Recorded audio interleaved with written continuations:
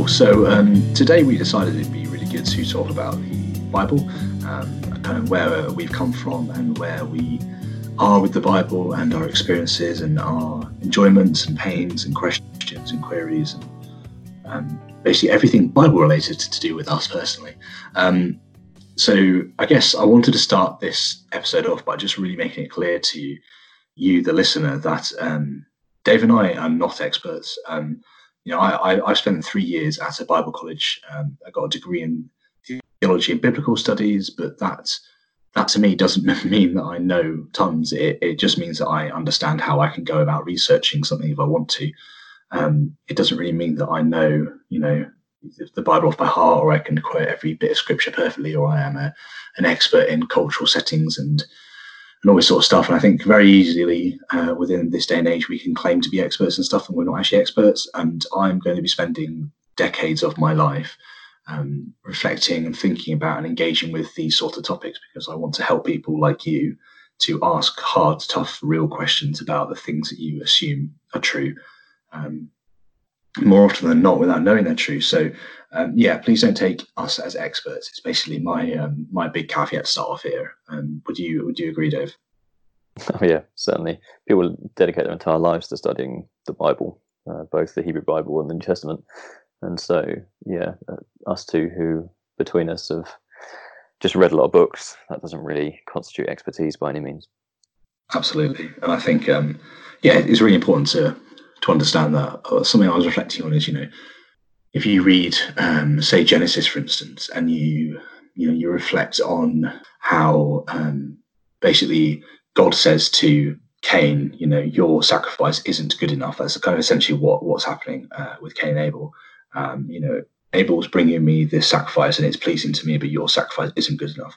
Otherwise, why the heck would Cain want to go and kill Abel in kind of frustration and vengeance? And even that sort of section of scripture, looking at how God engages with these two people and the fallout from that, and what it means when Cain has to then go wander the world alone outside of this kind of protection of God, but he still put a mark on him so that he wouldn't be kind of messed with or started upon by anybody. And it's just a really fascinating part of scripture. Like, even that part of scripture, you can spend your entire life like delving into deeper kind of strands and thoughts and ideas. And I'll just give you one more example of things which just have caught me by surprise even today. I was listening to a podcast by Jordan B. Peterson. I know lots of people have very negative views of him and lots of people have very positive views of him. I'm not giving any view of him at all here. But he was mentioning something which I found really interesting, talking about the crucifixion. And he mentioned, on the cross we see humanity broken upon the world. And we also see a mother looking up at her son who is being broken upon the world. And it's such a powerful metaphor, whether or not it's literally true. We're not even going to go into that stuff now. I believe there was something called Jesus, and I believe he literally died, but lots of people have different ideas about that. We can go into that stuff later. But for humanity, I'm raising children. Dave, you're raising children as well, mate. And we know that they're going to go into the world, and there is nothing we can do, much like Mary looking at Jesus, to stop our children being broken when they go into this world. And I think that's such a really powerful metaphor for humanity. Like we are all Marys raising our children to go into this world and to be broken upon it, and hopefully, come about and do different things and learn and grow and stuff. And I've never seen that before. I've never seen that as a metaphor in the text before, and that's what I mean when I say I'm not an expert. Like, there are so many strands and weaves and threads that hold meaning at levels that I have not even comprehended or have missed or scanned over or just not picked up, because I've very much read the Bible as a young white male in England, mainly in the 21st century. Like, most of my life has been spent in this century. So, well, I mean, one of the reasons we wanted to talk about the Bible, wasn't it? Is because it is the core foundation stone for the church, at least modern church post-Reformation. The reason for the Reformation was people started reading the Bible rather than relying on church tradition, and the realization that some of the things the Bible said most certainly didn't marry up with what the church was. It's similar to what we spoke about on the very first episode, how if you take the Bible and mirror it to church, I think most people would agree you'd struggle to have a good reflection. And so I find the Bible intriguing because of what it represents and how it's used within church to justify all sorts of things. How you can have so many different interpretations of the same text, or you can have so many interpretations of the book as a whole. You can have people who will take on poverty because of what the Bible says, and you have people reading the same text abusing people to get wealthy. And there's something about that that's quite profound, how that can be the case, how you can get everyone from Creflo Dollar and that ilk of prosperity preaching all the way through to classic Franciscan poverty mindset, that you should lay everything, like literally give everything away and live in poverty. But they share the same text. They read the same texts. I'm sure the translations are mildly different, but they're nothing major. You take most translations, the difference is negligible in the main message. So I find that profound, and I find it really interesting how it is. You just said there how you can spend so long reading it to understand it and all the context, and yet we tell people who like are new Christians just to read it and they'll understand it. That kind of blows my mind as well. It's like, because again, think of it, if you like someone's never read the Bible before and you say, oh, you've just become a Christian, here, read the Bible. The first 2 pages they're going to get like magic trees and talking snakes. Like that is the first couple of pages. Yeah, it's true. And like, how weird. Like, read Genesis, because most people who read Genesis, because most Christians, ultimately the majority of Christians are either Christians from birth or Christians who have come back to faith, or at least have some inkling or understanding of Christianity in some respect. It's very rare for you to get a truly non-Christian Christian. By that I mean someone who has literally no background whatsoever in Christianity. And so most people don't look at Genesis for example, with like a clean slate and realize how odd it is. Yeah, you've got a snake that talks, and that's the whole point. It's what you were saying, Sam. There's so much more to that than a snake. It isn't a snake, obviously, but it still says it is. Like, obviously, there's a whole study about it refers to angelic beings, and the wording refers to like throne guardians and mythology of the era at the time that would be like winged snakes. Like you'd look at your classic Egyptian and Babylonian murals and artwork. So it's all there, and it's fairly easy to look online about, but it's still pretty crazy to you had to read this Bible, and you've got this creation story, and then you've got a magic tree and a talking snake, and then you've got Cain and Abel, and then you've got the Tower of Babel, and then you've got angels having sex with women, and then you've got God being angry and killing everyone with a flood, and then you've got the person who he took through the flood, like planting a vineyard, getting pissed and having sex with his sons. That last bit's debatable, but like if you could be about that. Yeah. Well, you read into that, like the whole shame of Shem. Was it Shem? Yeah. Like the thinking is that there's much more to that than simply he saw his father's nakedness. He means a lot more than he just saw his father's penis. So like that's the first like 10, 15 chapters of the book. It's just like, what's going on? So anyway, the point is, I find it intriguing that we have this text that forms the core value of church and religion, and yet we seem to gloss over the fact it's completely mad. Like, especially the first like Genesis is absolutely crazy. If you read it properly, like take a step back and read it. And I find it really interesting. And I find it interesting that people don't seem to find it interesting as well. Like when people say the Bible's boring, it's like, have you read it? It's definitely an interesting one. I think a big part of it for me is how useful it can be at relaying certain key messages. Like it doesn't necessarily. So something that Brett Weinstein has said quite a few times on different podcasts and on different talks, which I find really interesting, is that it is metaphorically true, but literally false. So there are motifs, metaphors, narratives, things within it which are helpful. So there's key phrases, ideas, thoughts, concepts which are in and of themselves true.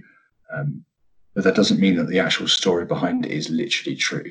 And I think that's really helpful as like an entire, like looking at the whole of the Bible. So, the New Testament and the Old Testament, you can see it in that lens.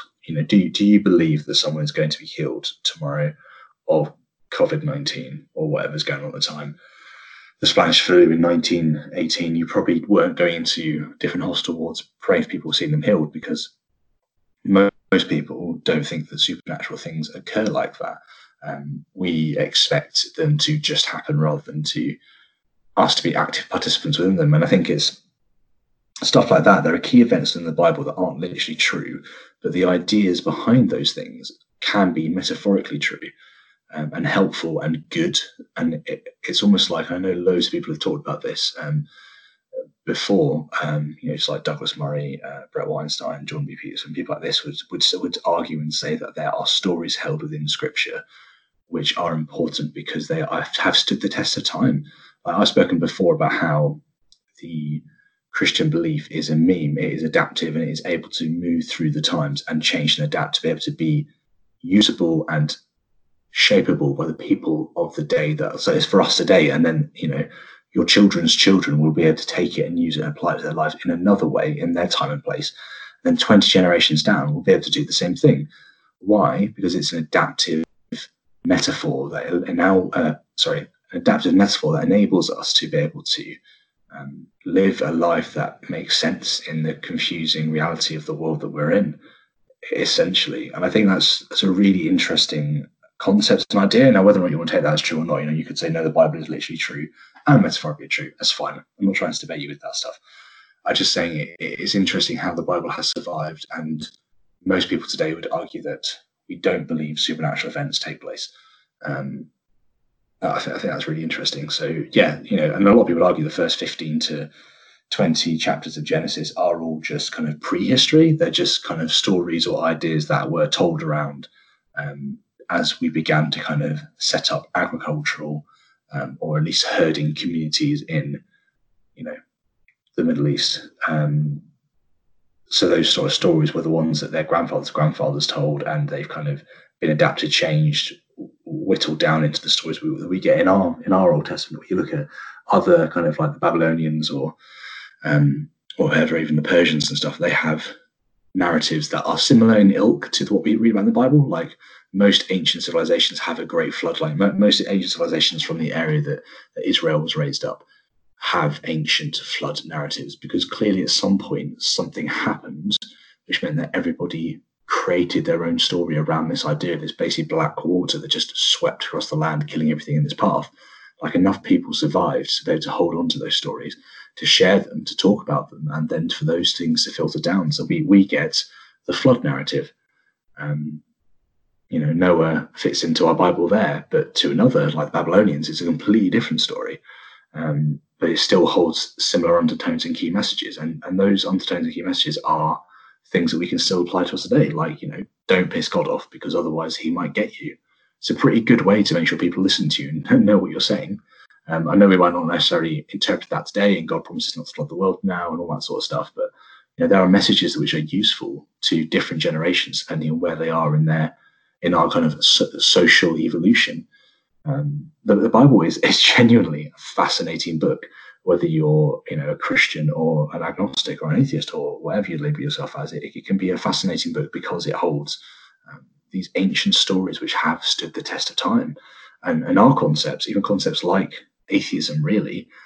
Yes, there have been atheists throughout the ages, but you could argue more for agnostics, and then you could say doubt has been common for hundreds of thousands of years. Absolutely, you could argue for that. Like, doesn't seem to be a time in recorded history when doubt hasn't been around. So why wouldn't it have been around since humanity started?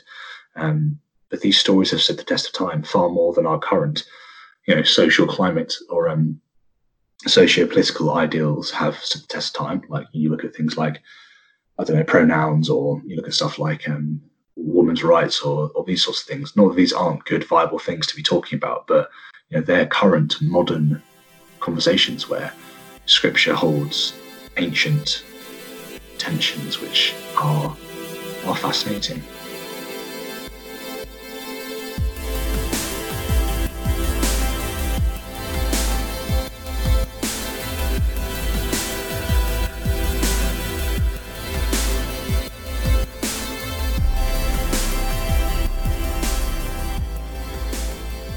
That's one of the things I found fascinating about the Bible, is the fact that the writings and recordings from a small little backwater that's smaller than Wales, the country of Wales, that is, has maintained and spread and had far-reaching influence that's more than any empire in history.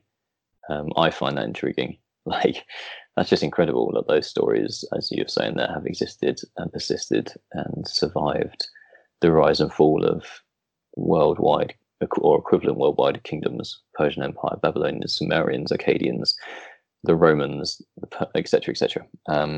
They have survived it, and they have succeeded them, and they have been arguably more successful than Christians. Well, there's 1 billion Christians in the world who still follow the same writing, stories, and accounts that are 3,500 years old at least. Well, written 3,500 years old, but yeah, you're right. The stories from before then, like 7-day creationists and all that stuff. It just, again, quite intriguing how you can be so persistent and attached to a narrative to the point where you will disregard what everyone else says is true for the sake of them. I find that very interesting. I find it interesting that the Bible is seen as, we all just said, boring. It isn't. It's seen as being for kids, when Christine Hayes, who's the Old Testament lecturer at Yale, says in her lecture series that the Bible is most definitely not for kids. It's absolutely horrendous. She says kids shouldn't even read it, and I agree with her. If you actually think about what a child would be reading if they read the Bible, then it would blow your mind. It's just full of death and murder and rape and all sorts, especially the Old Testament. And it's got, I mean, my favourite Bible verse, if anybody ever asks me what it is Ezekiel 23:20, which is this. Sam, I'll just read it for us. And she lusted after her lovers there, whose members were like that of donkeys, and whose issue, as in emissions, was like that of horses. Now that's a verse from the Bible. That's a memory verse to put on a fridge, isn't it? It's beautiful, David. It's beautiful. Yeah, that's certainly not for kids. But that's what I mean. Like, we have this idea of like, oh, let's get your children to read the Bible. It's like, should you? Because it's pretty flipping brutal.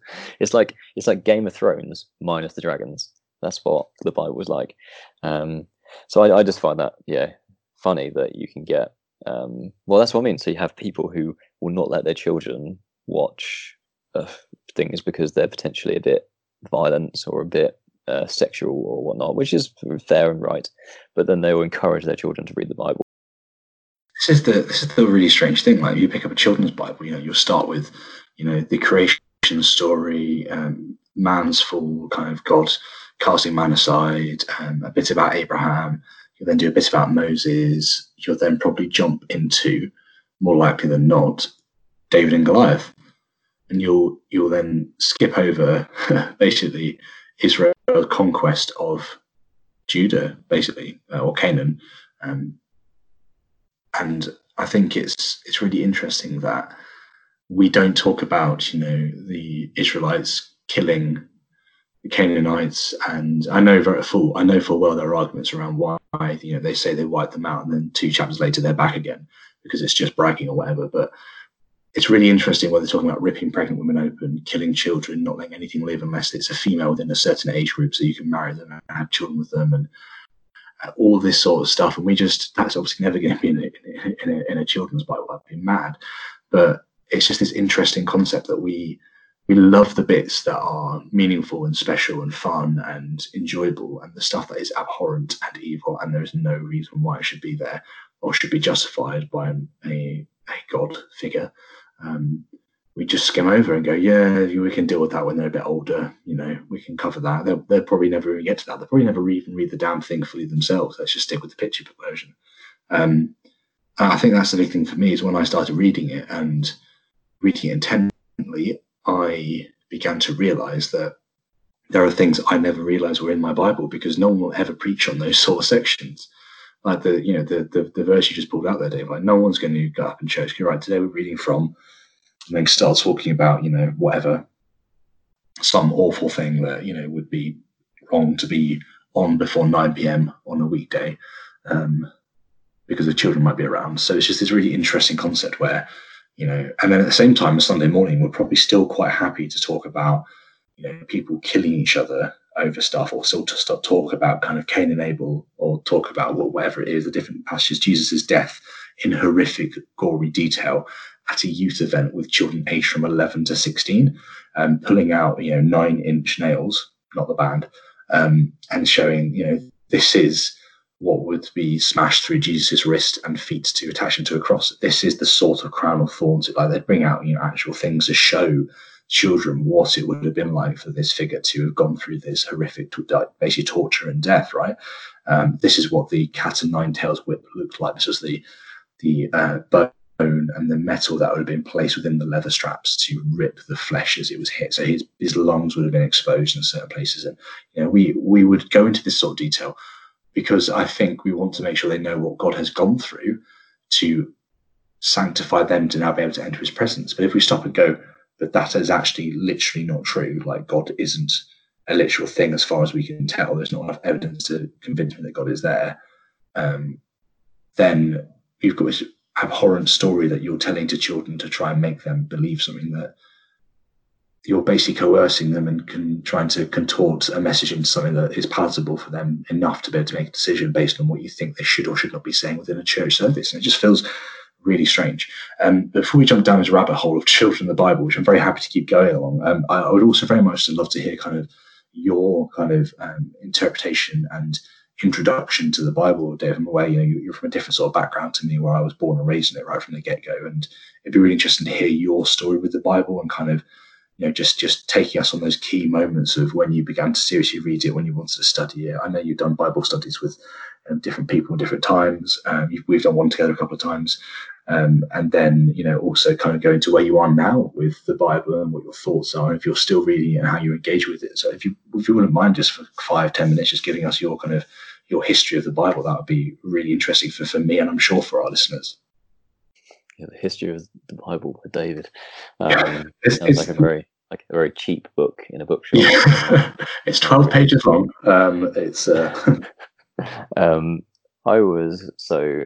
My upbringing, my mum was a Christian and took me to church, so the Bible has always been very present in my life, and has always been true. Like I never questioned its truth because I never had any need to question its truth.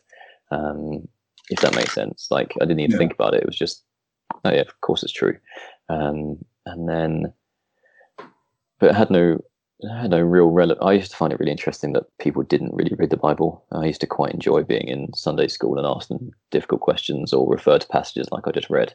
I used to really enjoy the stories of David chopping off 200 Philistines' foreskins, and I just found that stuff hilarious.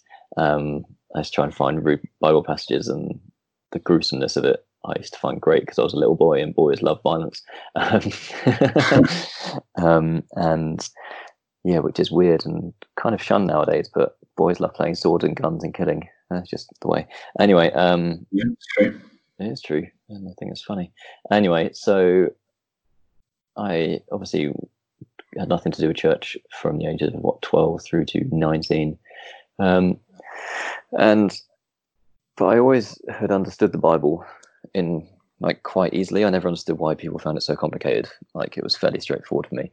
But then again, I've always been quite academic, and I studied humanities, so I did history, politics, and law at college, and did politics at university. So like reading and essay writing and arguments and all that sort of stuff came very easily to me. So I suppose that's why the Bible made sense, though it didn't make sense.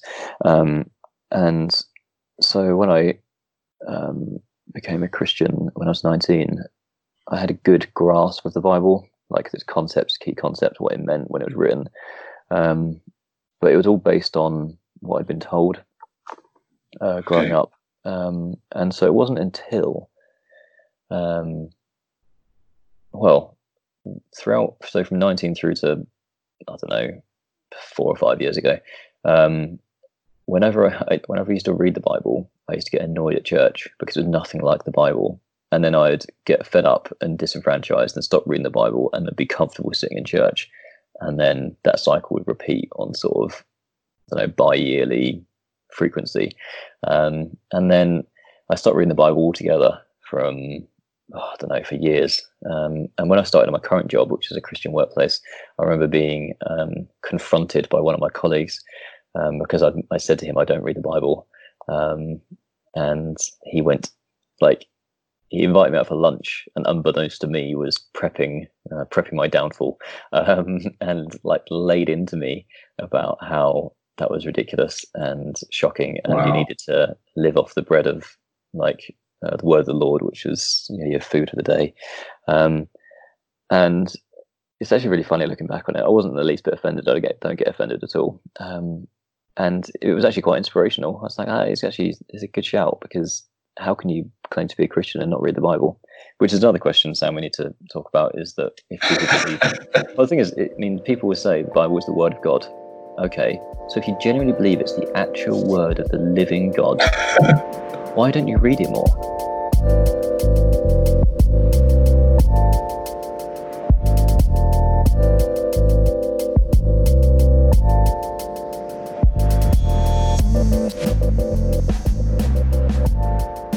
This is it. I mean, I'm feeling where we're talking about you and your experience. We need to cover this in the podcast, because most of the Christians I know, like honestly, 85 to 90% of the Christians I know do not read the Bible regularly. Yeah, most of them, probably about 60%, have never read the whole Bible. Yeah. And, you know, I'll talk about, you know, from my experience of people that I know, and I've obviously known lots of people quite intimately with their relationship with God and where they are with reading the Bible and prayer and fasting, all that sort of stuff, from kind of church leadership and being that sort of figure. But yeah, it's absolutely mad. So yeah, we need to do a topic. But anyway, carry on, mate. It's really just on that one, like when I ran a small group, like I tried to get us all to read through the Bible together in a year, and just people couldn't do it. It literally takes like 15 minutes a day. That's all it is. Yeah. Like to read the Bible in a year takes you 15 minutes a day. That is it. And people failed after the first couple of weeks. Like, I just didn't. I know it's discipline, but 15 minutes. If you believe it's the word of God, the actual written word of God, and you can't discipline yourself to spend 15 minutes a day reading it, then you obviously do not believe it's the word of God.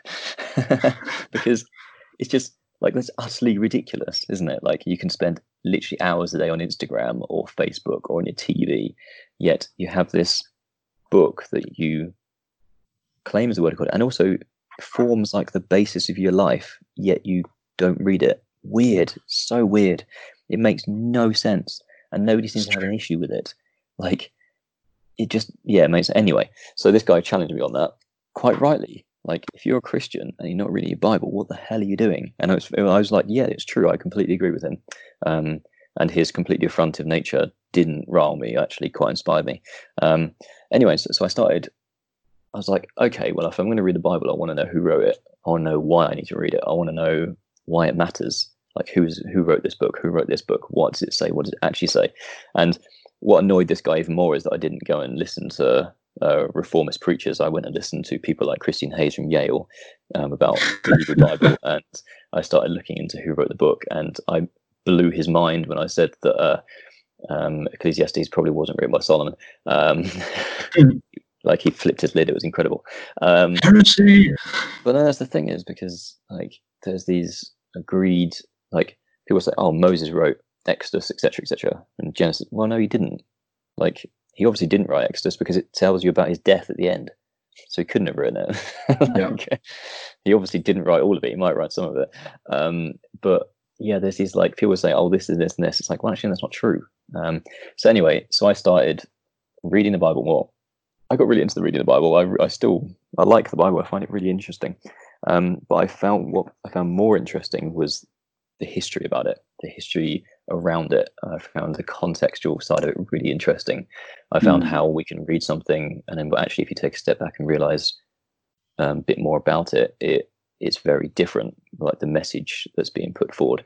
I find all of that stuff intriguing. And so that was... The only other thing is, what happened was that the more you read into that, the more you realize that we don't really know who wrote it.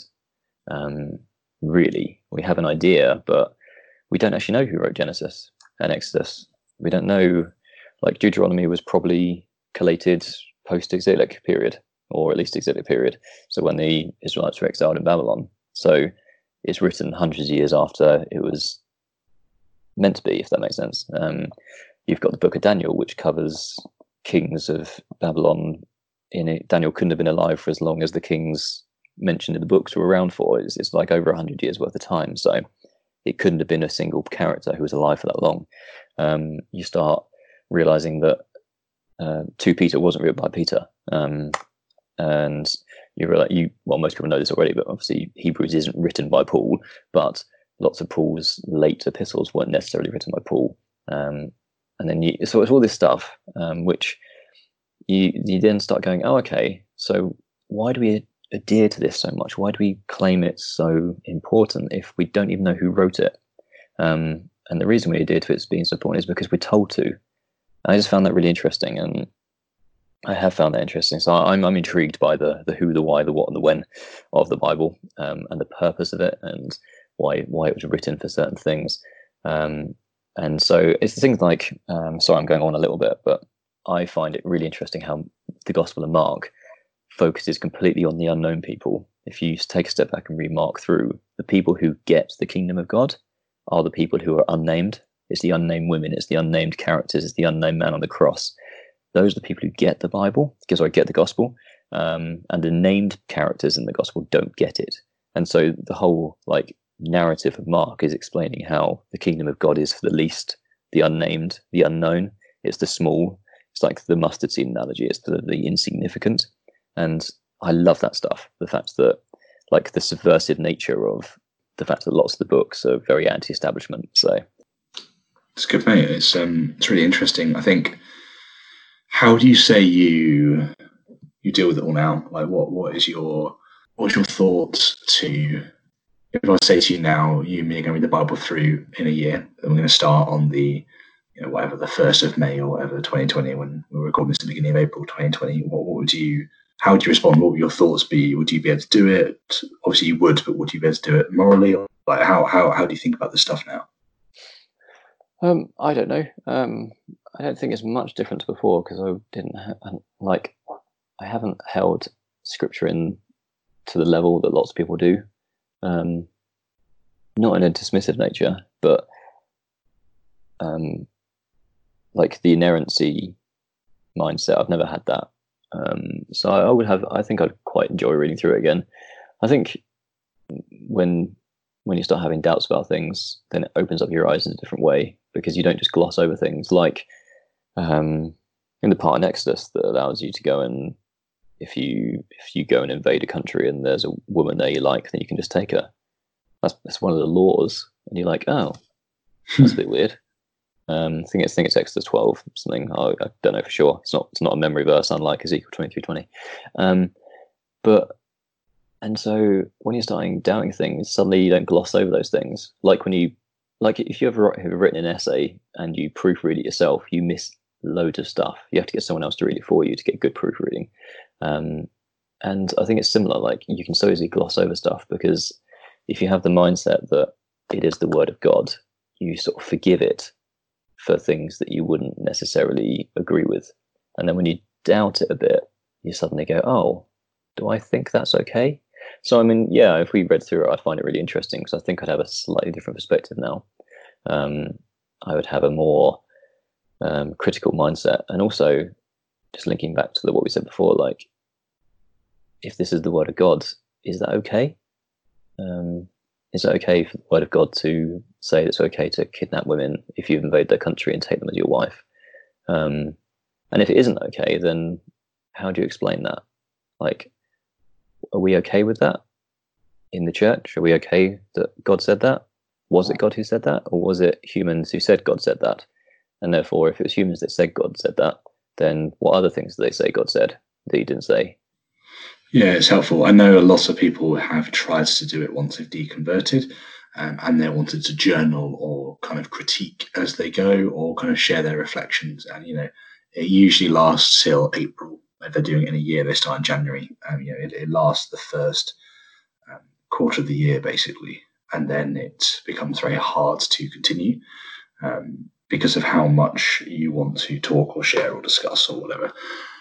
So I think that's an interesting element to it, really. Yeah. On that, I mean, what I found interesting is that the more I've delved into the Bible, the less I've believed it. I was saying about why don't people read the Bible?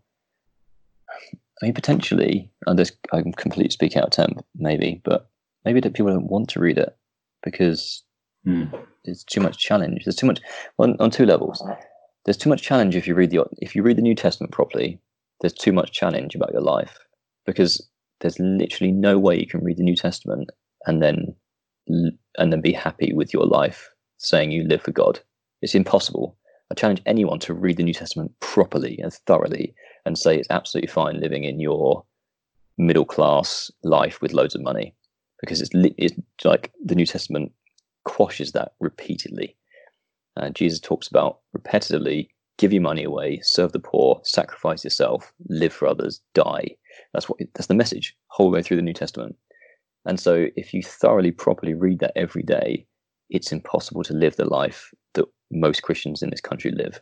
So that's the first thing. The second thing is challenging. If you read the Old Testament thoroughly, I think it challenges every notion you have about God, because the God that is portrayed and preached about in the modern church is a God who loves everyone and everyone is welcome, which has truth. But if you read the Old Testament, God kills a lot of people, and God does certainly not love everyone, and God hates peoples and wipes them out. And so it challenges your notion of God's character. And I think that one of the reasons people don't read the Bible is because both testaments, if you actually read them, then they challenge everything about your faith. And so I think I found, since reading it properly, in quotes, is that I believe it less than when I didn't read it.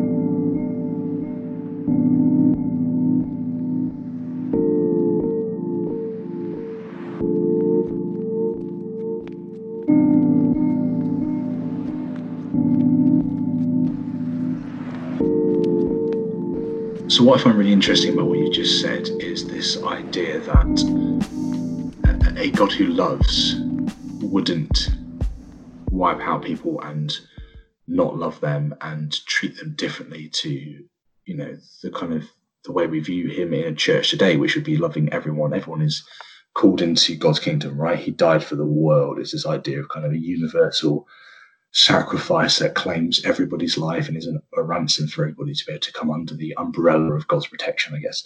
But you're absolutely right. The Old Testament says the exact opposite. And I kind of wonder whether we have created or molded God into a position which he never wanted to take. Essentially, what I'm trying to say is we have made God into this all-loving God that wants everyone to come under the umbrella of salvation. And the offering is extended to everybody. But then we put in place these little kind of tripwires which you have to get through, or these kind of like maze you have to navigate through to be able to actually reach salvation. So, I would say that I have not come across the evidence which proves to me that God is literally true. So I am then speaking to friends who say, well, I have had a revelation of God. Paul has had a revelation of God. The disciples had a revelation of God. So-and-so, Polycarp had a revelation of God. But these people who have had revelations of God, Muhammad. That I don't. So Joseph say again. Smith. I said Muhammad and Joseph Smith. Yeah, these key important people that are absolutely right. Basically these people that have had revelations of God, who then turn around to me and say, oh, well, that's what you need. And then it kind of boils down to that almost Calvinistic idea, like, God is going to save who is going to save. It is already predestined. It's already written out. And I'm not saying that's necessarily true, but the water becomes so muddy and so confusing. At one of the end of the spectrum, you've got it is clear as day, and everybody is called to either accept or deny Christ's offer to them. And I'm saying, whoa, there's a middle ground where I had accepted it, don't know if it's true, so I'm no longer a believer. But I'm not saying if it's there, I don't want it. All I'm saying is I do not think there is enough evidence for me to go, yes, God is real. It is the Christian God, and these are the principles by which I'll live my life. Now, take an element of that, say the resurrection or whatever.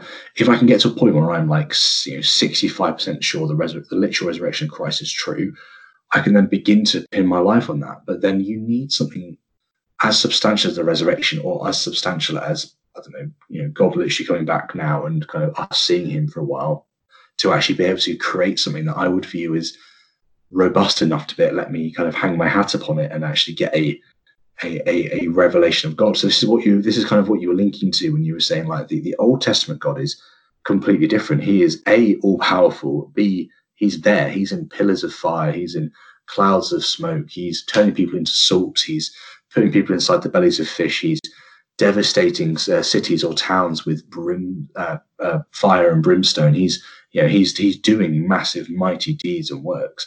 And as we peter into the New Testament, these things kind of change in their kind of capacity. Rather than entire towns being destroyed or nations being wiped out, it's people being healed or people being damned or this person falling down dead because they've lied about the money they were going to give to the early church or whatever it is. And then it peters down again into kind of like apocalyptic revelations, and then it kind of peters into the early church where there's whisperings and tamperings, and then it carries on into today where we don't see these supernatural events, we don't see God moving in the same way, we don't see these things happening. So where do you hang your hat? And this is what's really hard, is how do you then apply that to your life today? And you can't. There's no easy way to say. So say someone convinced me the resurrection is true. That means that Jesus literally died and rose again for my sins. Okay. But just because I believe the revelation that Jesus died and rose for me, is that literally my sins? Is it the sin of the world? That's another bit to untangle and to work through. And then it's how do I apply that to my life today?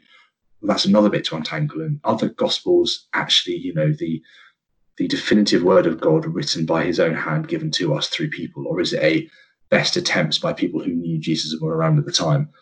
Another thing to untangle, like there's so many kind of tripwires and things to try and get around and navigate that you never get to a position where you're able to comfortably sit in a chair that says Christian. Does that make sense? Like you can sit in a chair that says Christian if you're unwilling to read skeptically and ask skeptically, and then to get answers and then to push deeper into those answers. You will just get more questions. That's the scary thing about it. So kind of, but that was just bouncing off your kind of thoughts and ideas that the Old Testament and New Testament gods are very different. And it means it's impossible for us to know how we should answer and navigate the different questions and things we come across as we make decisions, whether that be to accept or to go, I don't believe that there is enough evidence to prove that God's real.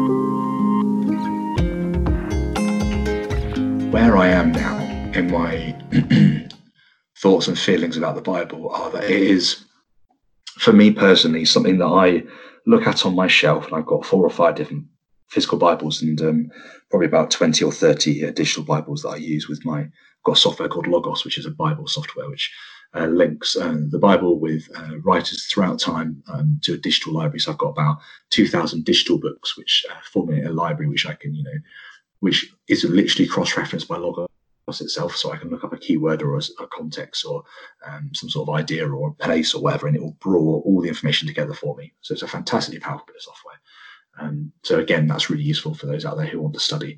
So I look at my physical Bibles and I I reflect on a day and a time when I was able to pick them down from the shelf and fondly read through a book of the Bible and just be encouraged by the words upon the page and the messages that my God and Savior was trying to share with me in that time and place. Now, I am not in a position to be able to do that anymore. I don't believe that there is enough evidence to prove that God exists. I'm not convinced that God exists currently. And I'm asking questions around that consistently. So I watch tons of YouTube videos and I listen to people and talk about this stuff. But I've stepped back from the Bible because I read it religiously for a good decade, every year, reading it every day, reading the New Testament through probably 4 or 5 times a year. On the train, I would read through literally just a chapter of the New Testament and then pray for 20 minutes afterwards. and just meditate on what it said. And I was engaging with it on a personal level to be filled with God's word, believing that, the all living God wanted to communicate with me in a timeless way through his word, because it's still relevant today as it was to the people that it was written to. That's what I believed. And now I go for my walks where I would have been listening to the Bible in a year, or I would have been listening to a podcast on a certain passage, part of scripture or a passage, and I would be listening to something else now. It could be a debate on the resurrection, which it was this morning, which is why I've mentioned the resurrection loads in this podcast, or it could be something else, and I will be saddened because I no longer have something that was a key part of my life. Because I could pick up the Bible from the shelf, or I could do the Bible in a year again, but I know that it will not hold ever again the same weight that it once did. It won't captivate me in the way it did. It won't stimulate me to encourage people in their walk with God in the way it once did. It won't answer the questions that I have, because I believe the questions I have do not have answers that are sufficiently good enough to give me what I need to move on to the searching for the next lot of answers to the next lot of questions. I miss it. I miss the Bible, if I'm being completely honest with you. I miss my this is getting quite sad now. My mantra or calling, I guess I've mentioned it before, is to teach God's people his words. Like, I genuinely believe that my ministry was going to be to share the word of God with people in a way that encouraged them and engaged them to spend time with their living Savior. Because I'm in a working class town at the moment. The church I was looking after with a couple of other leaders, probably 6% of people at that church read their Bible regularly, maybe less. Like most people had never read the whole thing through. They were Christians because of what they'd heard on a Sunday and what their parents or friends had reminded them about, maybe a podcast here and there, or a Bethel album or something like that. But they didn't have anything other than that to back their faith up. And as we mentioned right off the offset, like, if the Bible is the word of God, it should be the very thing you seek and search and cling to, because it should be the thing that feeds and nourishes you as an individual. And I thought it was that for me for years, and then realized that my faith, as I've mentioned before, has like a candle going out. The wick got lower and lower, and the wax went, and it dwindled and faded, and there's just a bit of smoke, and then it's gone. And I will never stop searching for the answers to the questions I have, because I'm very tenacious. I know, Dave, we've spoken a few times, and you've said you're just tired of it. You're tired of the apologetics arguments or the questions, when you can look at the world and there's so many other amazing things out there that grab your attention, like how a solar flare works, or how old the planet is, or how we raise children in the 21st century to live ethically. Like, these things are massive, amazing, incredible conversations. I still, what blows my mind still is how radio waves work, how we're able to, or even the internet, how we're able to basically distill something down into a wave and send it, and then it can be put together at the other end, is fascinating. That blows my mind every single day. And these things are incredible. But I'm still going to have a percent of my time which is going to be dedicated to pushing, answering, asking, thinking, reflecting, because I want to come back to a place where I once was, where I believe the Bible's true, but I don't think I ever will. And this is why we're doing this when belief dies. We want to ask those hard, tough questions. We want to engage with people like you, listener. Like, is any of this reflecting with you? Are you sat here thinking, these guys are so lost? Like, I wish I could talk to them and help them. Like, send us a message, like email us. There's a contact forum on the blog. We can get in touch, or social media or whatever. Like, there's so many ways to reach out. But we want to engage with people who know what they think and why they think it. Like, I don't want to hear people just come to me with questions about, well, how did the universe start? Or, like, some people on YouTube do this. I'll say to myself, like, I'm sick of Christians sending out videos that just give hope during, like, for instance, the COVID-19. Like, I want to know, why you have hope or believe something to be literally true. And they'll just go, well, how did the universe start? I'm like, you don't know how the universe starts, and I don't know how the universe starts. It doesn't mean that God's real. Like, it's just such a weird byproduct to kind of peddle at people when they're asking deep questions. And I think I want people to come to me who know what they believe and why they believe it, and can tell me very clearly, I believe the resurrection is real because X, Y, and Z. And I believe the Bible is telling the correct stories of the resurrection, and it is holding a true framework and way of saying things because of X, Y, and Z.